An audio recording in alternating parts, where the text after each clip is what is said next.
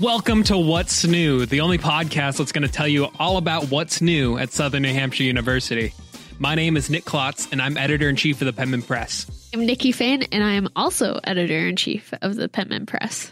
My name is Eli Hark, and I don't really know what I do on the press.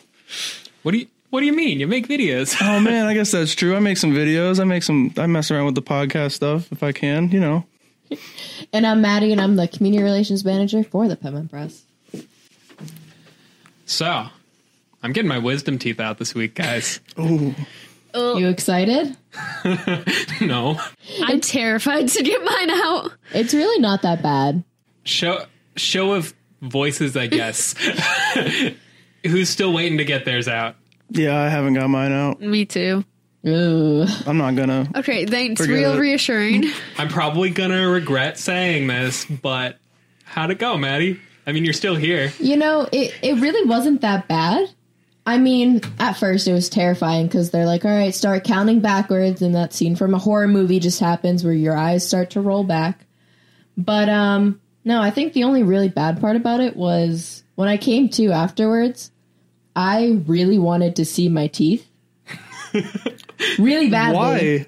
Why? What would make you want that? I was curious. I wanted to see what was coming out of my head. Yeah, I think I kind of would be too after, like it's done. It's not like they can do anything at that point. Exactly. And like before I went under, they said that I could keep the teeth, so I was pretty excited. And they didn't let you. No. So what happened was... One more reason to hate dentists. Honestly. So what happened was when I came to afterwards, I was asking the nurse to see my teeth, and she said that she already showed them to me, and I don't remember that. So I just remember I got really mad at her, and I started, like, yelling at the lady to see my teeth. And I don't remember any of this. My mom has a video somewhere, but it's just...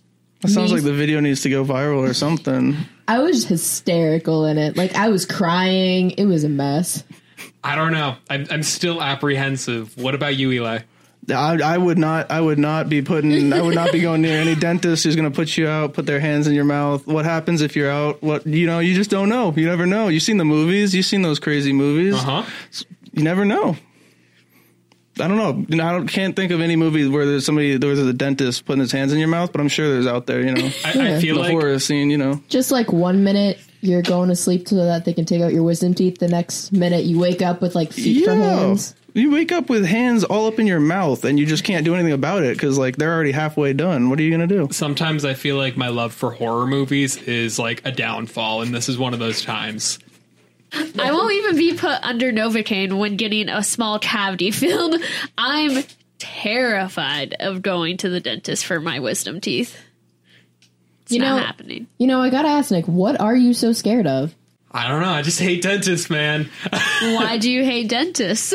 Well, when I was a kid, we went to this dentist that was later shut down for fraud because they were... That's always good. Yeah, they were filling cavities that didn't really actually exist for the insurance money. And I suspect I was one of them because my mouth is just full of metal. Wow.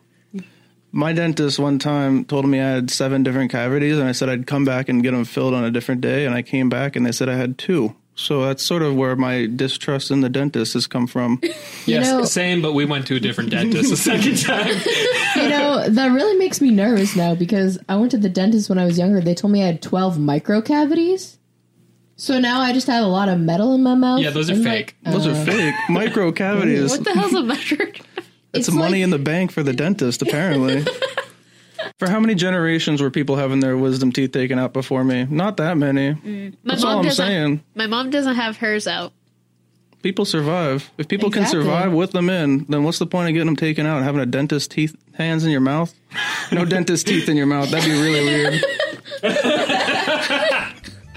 No dentist teeth in your mouth. Hey, stay tuned because coming up we're going to be talking with Karen Pincus, the head coach of the women's basketball team.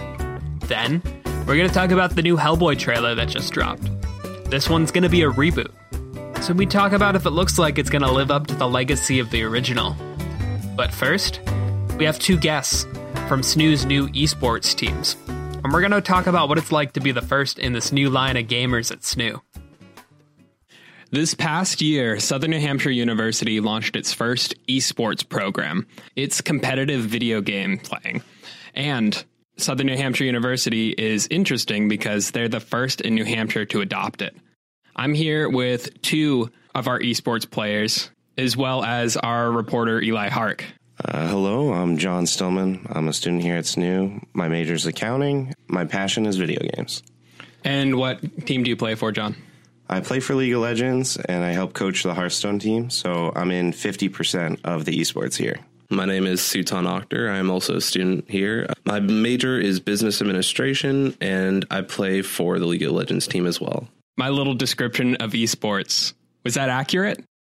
I would say the nail base of it, yeah. It was pretty accurate, but a lot goes on into what esports is, right? Yeah, right. Yeah, I think it's hard to really put into words how much work it truly is for you guys, because I mean, saying you guys play video games competitively, like, I think most people are going to think that's a pretty casual thing to do. You know, you sit on the couch and you play Xbox, but like people don't realize exactly the work that goes into it.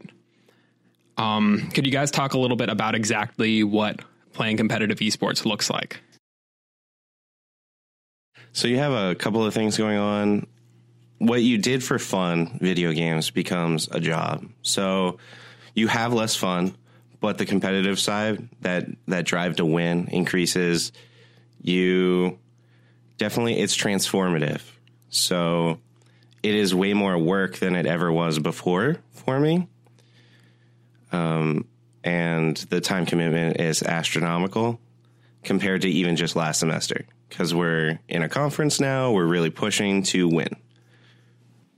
Yeah, no, I totally agree. The time allotted to it is a lot, right? Whatever you see a regular varsity sports team do in college, we're doing it in, our little room down in Stark. We do video review. We do coaching sessions. We do scrimmages against other schools. Like yesterday, we played against Pikeville. We've played Dartmouth University in the past. We've played against Harvard University in the past. These are like just some schools that we've scouted, we've done the research on them, and we know what we're going into beforehand, just like a football team would, just like a basketball team would. So something that you guys brought up was the time commitment that goes into it. How has your kind of work-life balance been now that you kind of have to play video games as a job? Work-life balance is definitely cutting into my life a lot. I won't lie. For me, though, I kind of expected it. It's a varsity program, and I knew that I was going to allot a lot of time to this. So I had to make that commitment of doing, 15 hours a week of practice, because that's sometimes what we do. We do 15 to 20 hours, depending on games and scrimmages and classroom sessions, whatever it may be. But being a degree in 3 student, having 7 to 8 classes a semester, making sure your grades stay up, trying to graduate, being in other extracurricular activities that, you're really trying to be involved with, and having a social life on top of that, there's no way that you can commit to everything 100%. And it's definitely growing on you. And you're an RA too, right? So yes, I'm also an RA on campus. How does that play into it? At the beginning of the semester, I was actually really scared that, what I would call my room when I'm playing esports is a soccer field for a soccer player. Imagine going to your RA while they're playing a game on the soccer field and asking like, hey, can you come help me out with this situation? I can't help them out in that situation. Neither can that soccer player if I'm playing in a game. So that was on my mind at the beginning a lot. And it's only happened once, but I gave them my phone number. Hopefully they can reach me if they need me. On the other side of things, I think when you touched about social life, like a big part for me is that my social life did go away, but it got replaced with a new social life. Like, sure, we're gamers, but we're friends and we talk and we razz each other, and it's not all formal all the time. So my social life now is esports. Like, everybody in the esports program pretty much knows who I am, and I know everybody there, and that is my social outlet. And we all have like a common interest.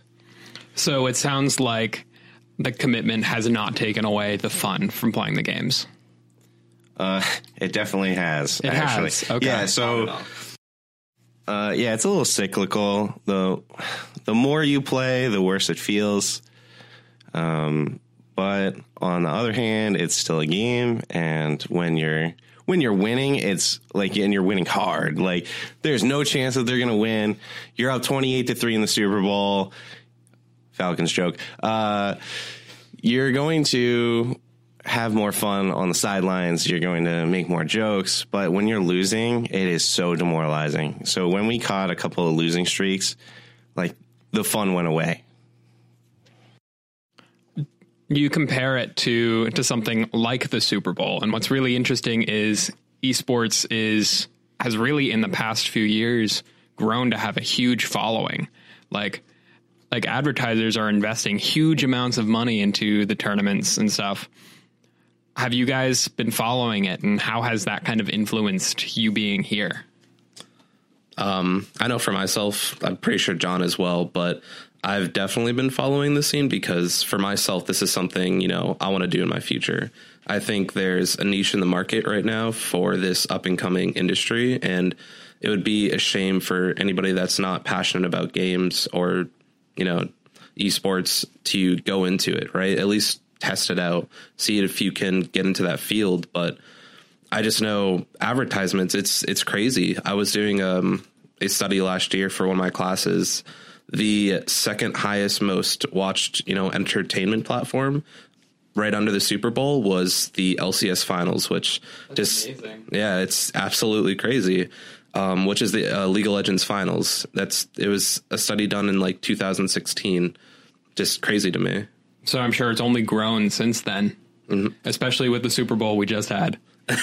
Yeah, the Super Bowl we just had, I'm not too sure what the numbers were, but I've heard it was very low.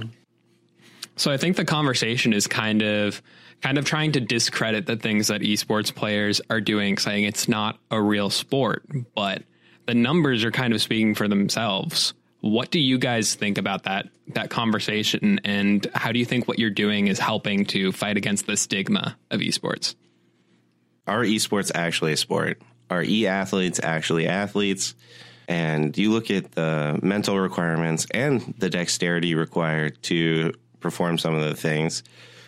Some players are just inherently better than others mechanically, which would be the ability to move the mouse or click the buttons, while others are more adept at using knowledge.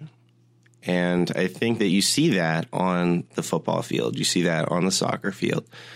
There are players in football. Look at Tom Brady. He's not the fastest guy on that field by any means. He doesn't have the strongest arm, but on the other hand, he can dominate games with his mind. And there are parallels everywhere. The problem is, if you label it that we're athletes in esports, then you have other issues like the pushback from the older generations. It's almost polarizing to label us as athletes. So do you think that the best strategy is to, rather than fight against that, to be inclusive within your community, to kind of invite people in rather than calling them out when they call you out? Inclusivity, I tell all my friends, even if they're sports fans, whatever they may be, to come hang out, come play some games with us. Games are fun. They're the same thing as sports. But the debate between whether esports is a sport or not, I think the general gamer doesn't really care. We don't call ourselves athletes. We call ourselves gamers. And if we can generate the same numbers and the same revenue that traditional sports do, it doesn't matter whether we're athletes, whether we're sports, we still are on that level of sports. Now, gaming has always been kind of viewed externally as like a bit of a boys' club, which can be said about a lot of places within like the world of technology. However, like we've all heard stories about people being like harassed in chat rooms because of their gender or their race or for other reasons.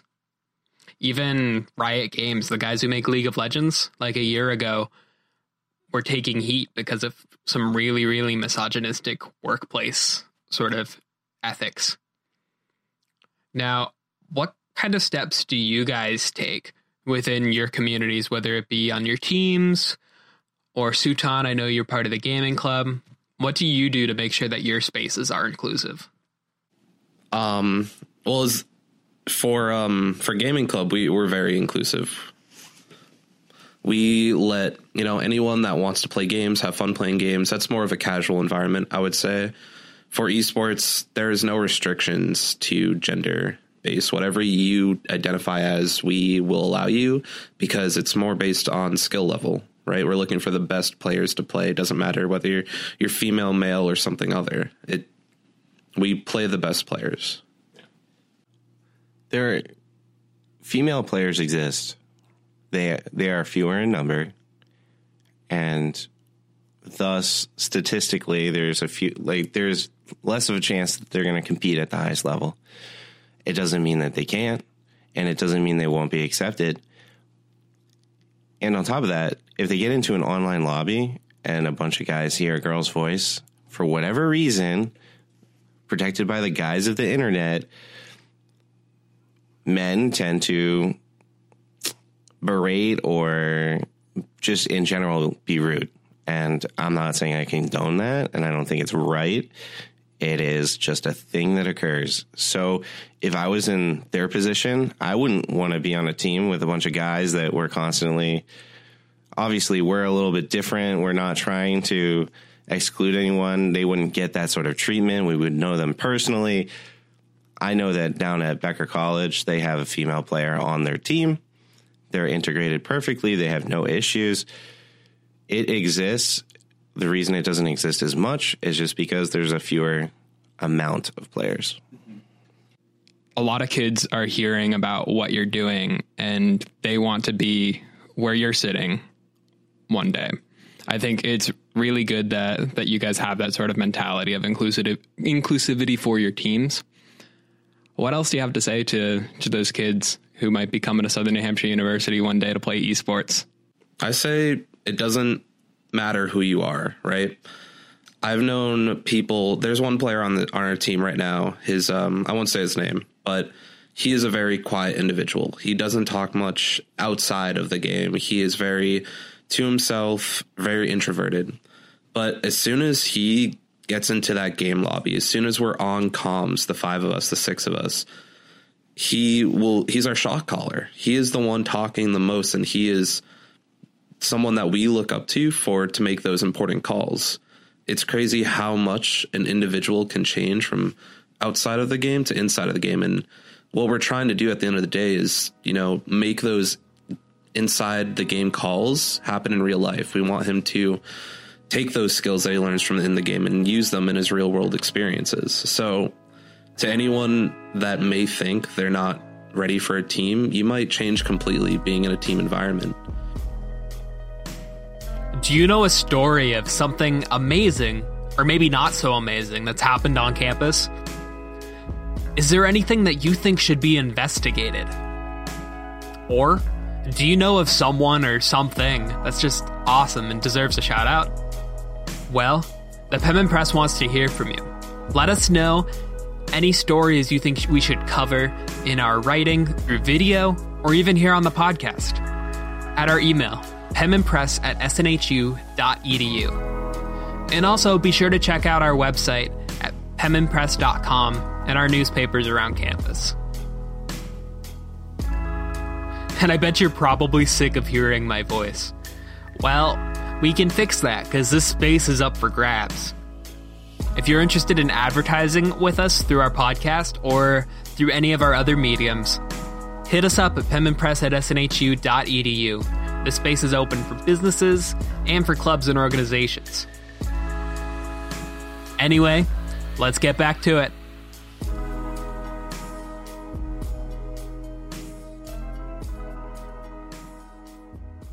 My name is Catherine LaChance, and I am the lead copy editor for the Penman Press.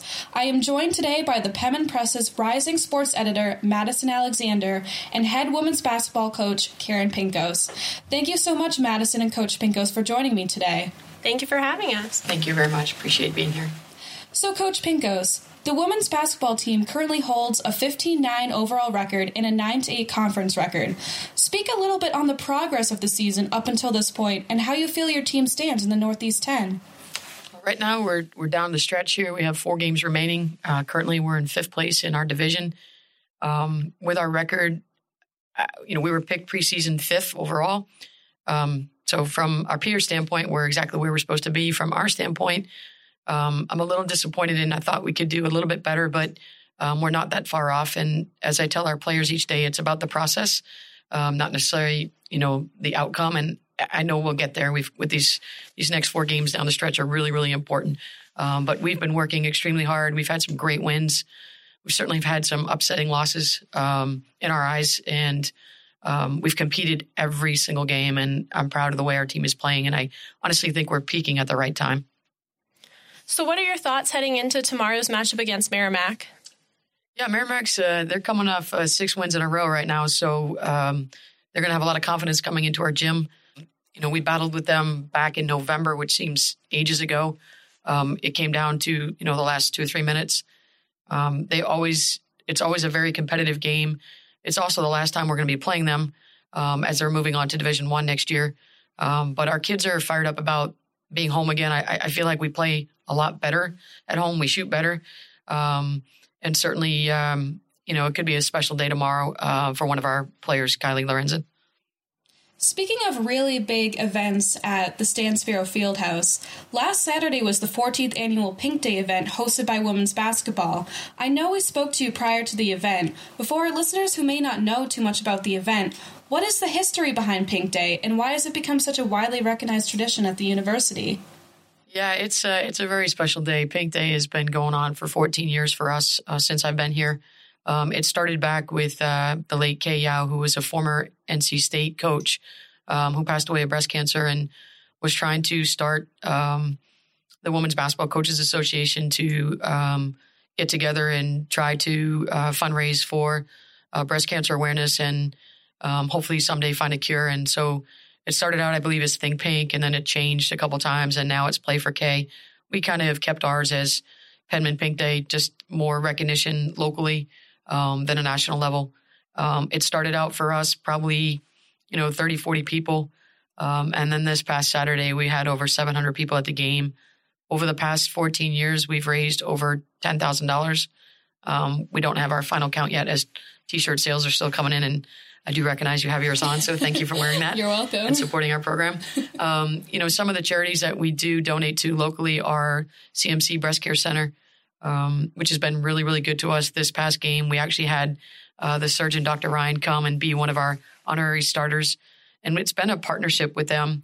And for us, it's been about just bringing the university and the local community together and not only raise awareness, but I think just the power of pink in one area is pretty cool. It's very emotional at times, too.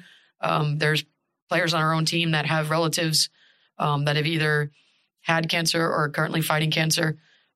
We all probably know somebody who's passed away of cancer, and whether that's breast cancer or any kind of cancer.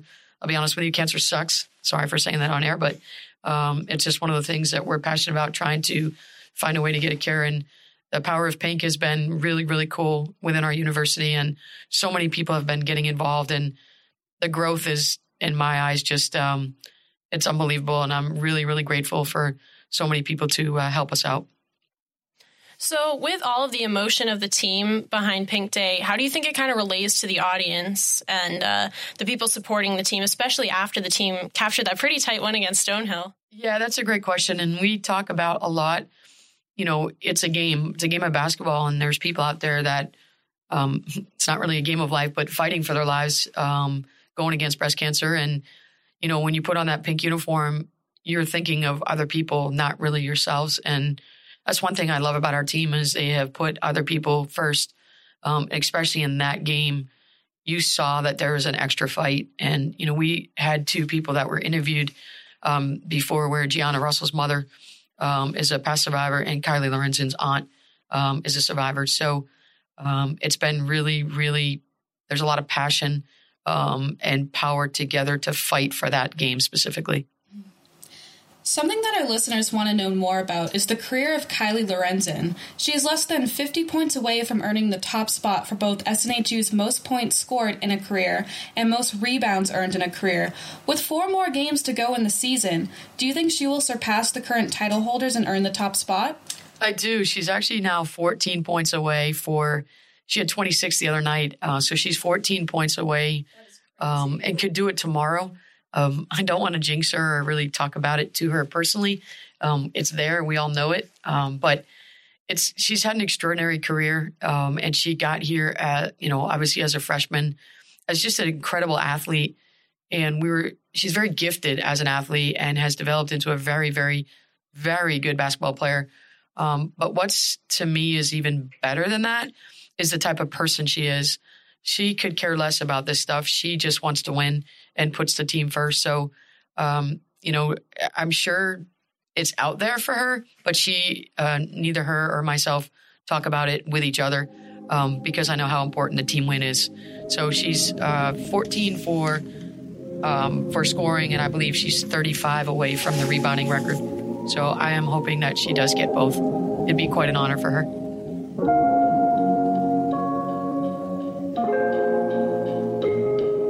Hi, everybody. Welcome to the movie segment of the Equipment Press podcast. I'm Joe. I'm Sam. I am Spencer. I'm her homegirl, Jamie. And we're going to be talking about the new Hellboy trailer. Yes.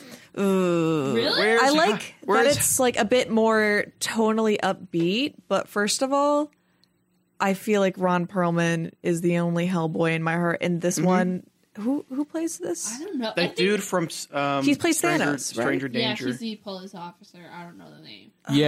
Yeah, in Stranger Things, right? Yeah. The like dad or whatever. Oh, the cop yes, guy. Yes. Yes. Which is weird. But he's really stick thin, and that's an issue with me. Yeah. That's one of my issues. Where is my Hellboy 3? Where are those Hellboy babies? Oh, yeah. I was promised babies on the last film. We all were. Wait, there were babies in the last film? Yeah, okay. So in the last film of Hellboy, what was the girl's name?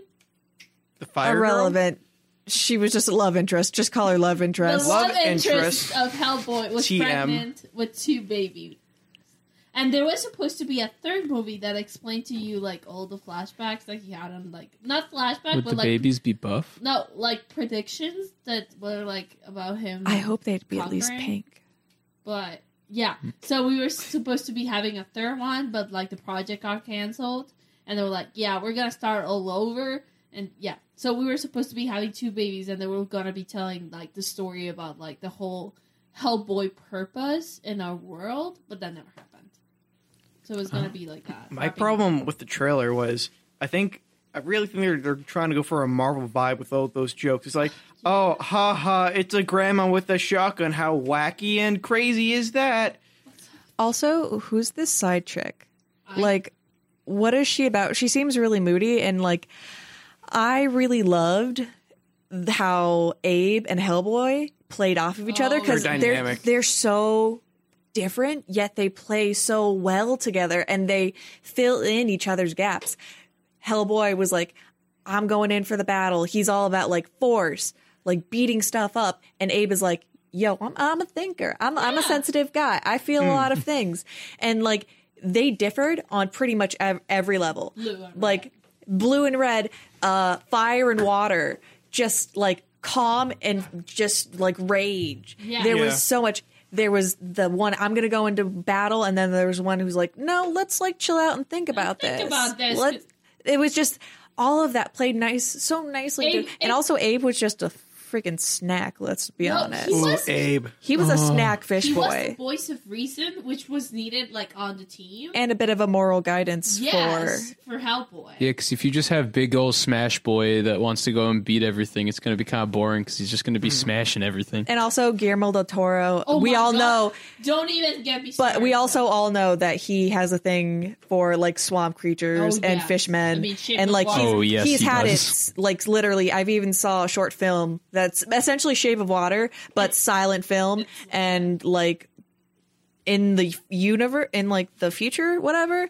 But he just like latches on to that kind of character, and he's really fascinated with that. His mind is amazing, and also his level of campiness. Like he just has a way with his films. He adds this just style that's so quintessentially Guillermo del Toro, and I feel like it really did fit, especially with like the creature design. Like Guillermo del Toro and his creatures. Oh my god! And like this is the perfect kind of movie to showcase Guillermo del Toro's skill, and he's shown it in the films. And it's just like, I'm not ready to be disappointed by the creature design here. I mean, I don't understand what the process of going through. Like, why did they make a whole new series? Why didn't they just do the third movie? Like, what? Probably was too old. No one cared about it. They're like, we're gonna have to reboot this because no one's gonna know what it is. That's probably what they thought. But everybody that has the internet voicing their opinions will tell you, no, we want in the third Hellboy movie. We don't want whatever this is. And it has to be directed by Guillermo del Toro. And it has to be played by, I'm sorry, who was the actor that Ron played? Perlman. Yeah, him. He's so God good. of a man. Because whatever his name is, who's playing him now, Mr. Stranger Things Man. Mr. Police. Mr. Police. Mr. Stranger Things Man. He just doesn't sound right in the role. Also, his special effects makeup looks kind of wonky. It looked pretty bad. I'm not about it. He doesn't look like Hellboy. Okay, so with that, I'm all for it. Like everything you and Jamie said. Like, yes, I honestly do not look forward to this movie. However, I actually wanna like praise their difference with Guillermo del Toro's movie because they're making Hellboy less appealing than he is with Guillermo del Toro. Because I think that's what they're going for with this new design they have. He's definitely more gaunt, and I feel like at least in the face, he might match the comic version. I think that's a what little they're bit going more. for. I think that's the whole purpose of this film, matching the style of the comic. Which we have to give it to them. They what I've seen in the trailers, they have done good so far. I don't know general movie, but I think that's what they're going for, which is different from Guillermo del Toro, which, by the way, I respect a lot. Like, he is my superhero and everything. I love Guillermo del Toro. I will prefer watching Guillermo del Toro's movie 10 times more than I would. But I gotta recognize that if this is the path that they're looking to go, to, like, follow the comics, then I gotta give it to them. They're doing a good job with it. Well, let's go off that for a second. If they're trying to stay true to the comics, why not make an animated Hellboy film? Wouldn't that be awesome? Not a lot of people go to see animated. Yeah, I was I gonna would. say people don't see animated films as much as they do. And But- I mean, Spider-Verse was a one-off, but that But- was an amazing film. But like most of the time, Yeah. people want live action. And a lot of people think that animation equals children's movies. Yeah. But the thing is, that's kind of breaking out of the norm, especially with Spider-Verse. But that was one instance. But and also That's one Spider-Verse was instance. very unique with its style. It wasn't just Hellboy like can 2D. also be It was also unique, 3D. too. I mean, I've seen a ton of animators do Hellboy animations, and my God, they're amazing. I'm gonna say the reason why this film is not gonna be happening animated is because I want to say I am not sure. I don't have the actual rates, but I'm gonna say it's way more time consuming and money making an animation than making a real live action film. And also, Hellboy is a very different demographic Yes. than Spider-Man. Of course. And all that. Spider-Man is very much more catered towards a younger demographic. And I feel like Hellboy is a much older, more mature demographic, and I don't know how well that would translate over to animation. I think it would be awesome. I'd really like to see him try it at some point. Oh yeah, definitely be interesting. I think we can all agree on this, our discussion that maybe we're sticking with the older version, but I think it wouldn't hurt to give it a try. Kind of I know at the end I'm gonna be disappointed, but I wouldn't hurt to give it a try. I just think it's going to lack all of the creativity and the robustness of Guillermo del Toro's vision. Yeah, that's gonna hurt not to see that vision being respected, because again, he's talented as a lot, but yeah, comic kind of faithful to the comic. I mean, I never really saw the original Hellboy movie or anything. I'm kind of just here, and I watched the trailer, and I was like, that looks interesting. But I also thought his makeup looked pretty garbo. But I'd be interested to see it, I guess. But for me, I feel that one place that those movies really succeeded was in its design and world building aspect, and how you really felt like, oh, there's so much to this, and like there was so much you could go into it.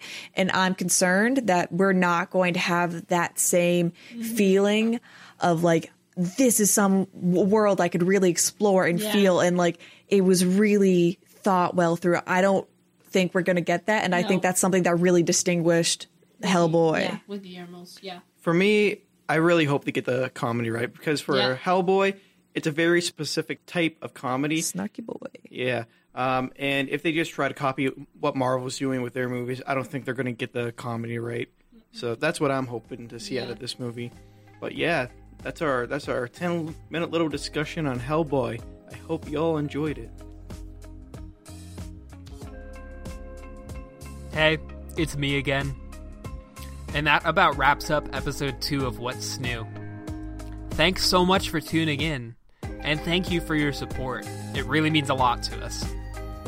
If you want to weigh in on any of the things we just talked about in this episode, we'd love to hear from you. Feel free to send in a recording, and we might even include it on a future episode. Find us on social media at Penman Press on Facebook, Twitter, and Instagram. What's New is produced in collaboration between the Penman Press and Radio Snoo. What's New is produced by Nick Klotz and Joe Litridello. This episode was edited by Nick Klotz, Joe Litridello, and Eli Hark. What's New is made possible thanks to funding from the SNHU Student Government Association. And thank you so much to all guests and all Penman Press staff and Radio Snoo staff who appeared on this episode.